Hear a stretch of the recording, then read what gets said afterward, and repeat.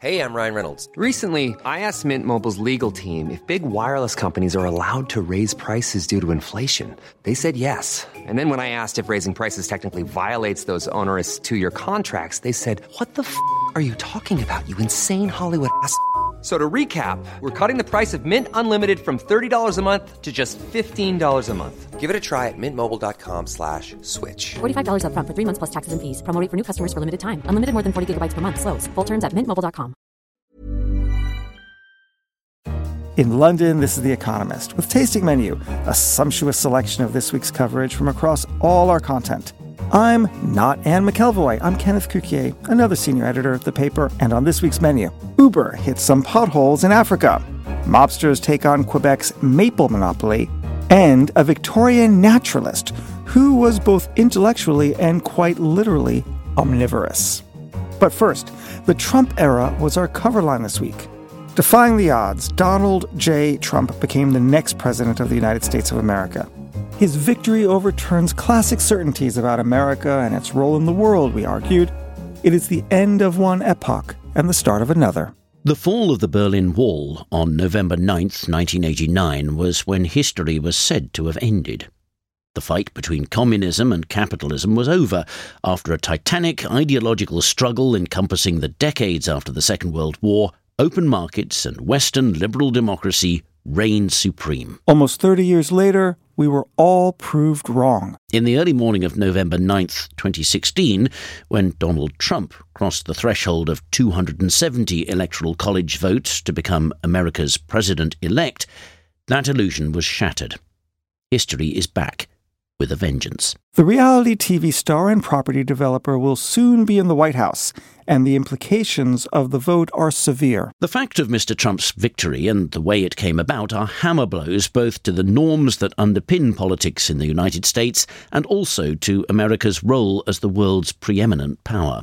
The reverberations of this monumental change have been felt across the world. The sense that old certainties are crumbling has rocked America's allies. The fear that globalization has fallen flat has whipsawed markets. Mr. Trump rode in on a wave of anger and suspicion, we argued. Feeling themselves victims of an unfair economic system, ordinary Americans blamed the elites in Washington for being too spineless and too stupid to stand up to foreigners and big business. Or, worse, they believe that the elites themselves are part of the conspiracy. But we expressed our hope that this election will prove cathartic. Perhaps in office, Mr. Trump will be pragmatic and magnanimous, as he was in his acceptance speech. Perhaps he will be King Donald, a figurehead and tweeter-in-chief who presides over an executive vice president and a cabinet of competent, reasonable people. That at least is the hope. If you're struggling to make sense of what's going on in the United States, pick up a copy of this week's issue to read all of our analyses. We have more than 15 pages of it. Many were in denial about the result of the election. But there was a notable exception, Vladimir Putin. Russia's president welcomed Mr. Trump's victory, but as an article explained in our Europe section, strangely, so did some of his opponents. Russian lawmakers burst into applause when news of Donald Trump's victory reached Moscow. The White House will be home to a candidate whose chumminess with Russia provoked one former CIA director to call him an unwitting agent of Vladimir Putin. The applause faded at Russia's borders, however. Russia's neighbours are fretting about the withdrawal of Western backing to deter Russian aggression. Mr. Putin is hoping for a deal with Mr. Trump, similar to the 1945 Yalta Agreement, to carve out a Russian sphere of influence. But a Trump presidency may in fact augur badly for Mr. Putin's hold on power. Mr. Trump's victory, part of a global populist backlash against the political status quo, is an ominous sign for Mr. Putin and his wealthy cronies, who have held power for more than 16 years. If Russians grow angry at their corrupt elite, there is only one target for their anger. Perhaps this is why some of his opponents were popping champagne too, we explained. One is Mikhail Saakashvili, a former president of Georgia, who fought a short war with Russia in 2008. He thinks Mr. Trump's predecessors failed to stand up to Mr. Putin and were repeatedly outmaneuvered.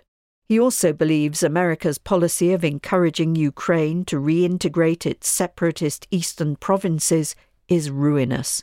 The less America interferes in Ukraine at this point, the better, he says. With some people glad that America might mind its own business then, heading now to our America section, we reported on a case of meddling which seems to have gone awry. A heist in Canada aimed to take on Quebec's maple syrup monopoly, but some of the alleged sticky-fingered thieves ended up caught and are in the courtroom. The defendants are accused of stealing syrup worth 18.7 million Canadian dollars. That's 14 million American dollars from the province's strategic reserve, a caper that involved the use of throwaway burner phones and shoeboxes stuffed with cash. Sweet.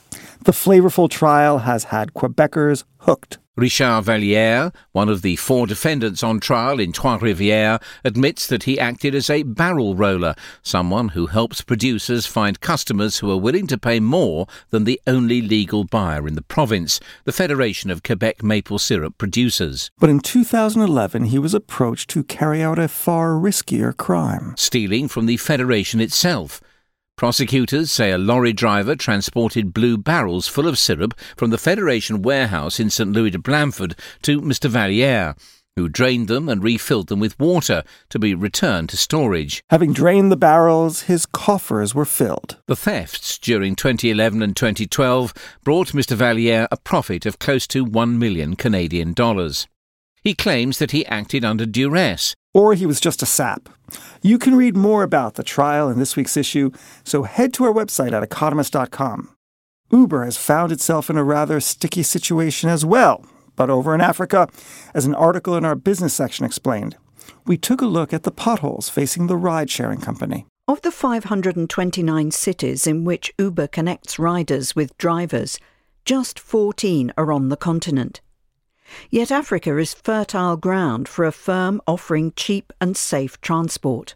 Most passengers have to spring for overpriced cabs or catch a white-knuckled ride on the back of a motorcycle taxi. In the cities where it has launched, it appears to be growing quickly. In many places, rides cost less than a quarter of the fare charged by taxis.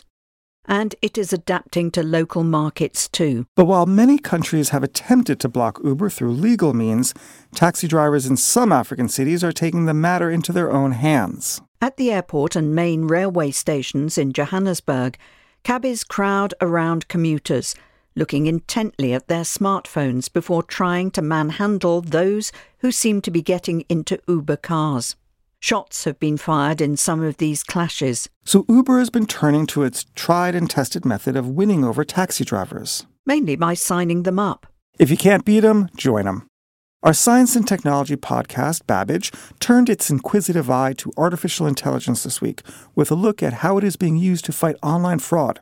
Martin Sweeney, the co-founder of the company Ravelin, explains where AI comes into its own compared with human counterparts. Actually, if you just look at a transaction in isolation, it's quite hard to make an educated decision.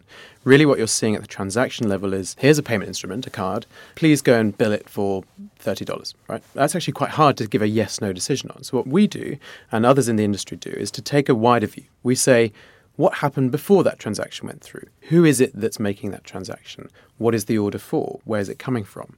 And by stringing together all of those different pieces of information, you operate in a much richer data environment.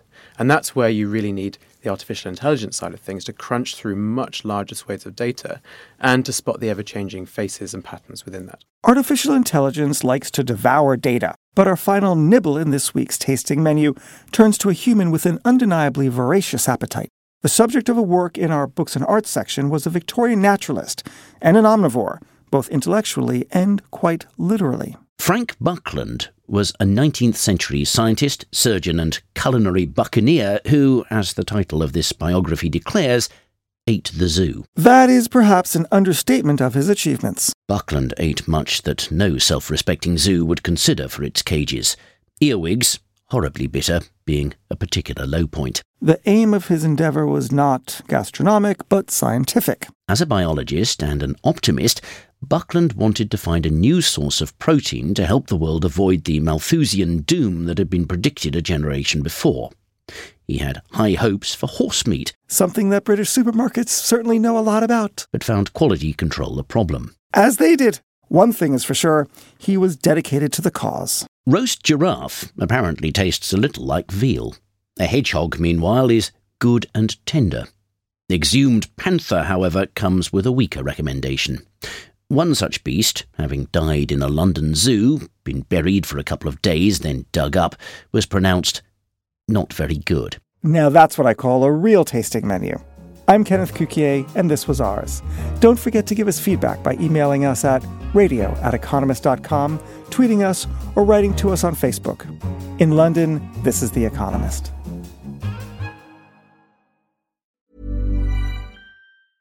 Even when we're on a budget, we still deserve nice things. Quince is a place to scoop up stunning high-end goods for 50 to 80% less than similar brands.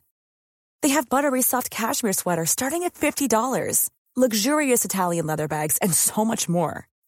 Plus, Quince only works with factories that use safe, ethical, and responsible manufacturing. Get the high-end goods you'll love without the high price tag with Quince. Go to quince.com/style for free shipping and 365-day returns.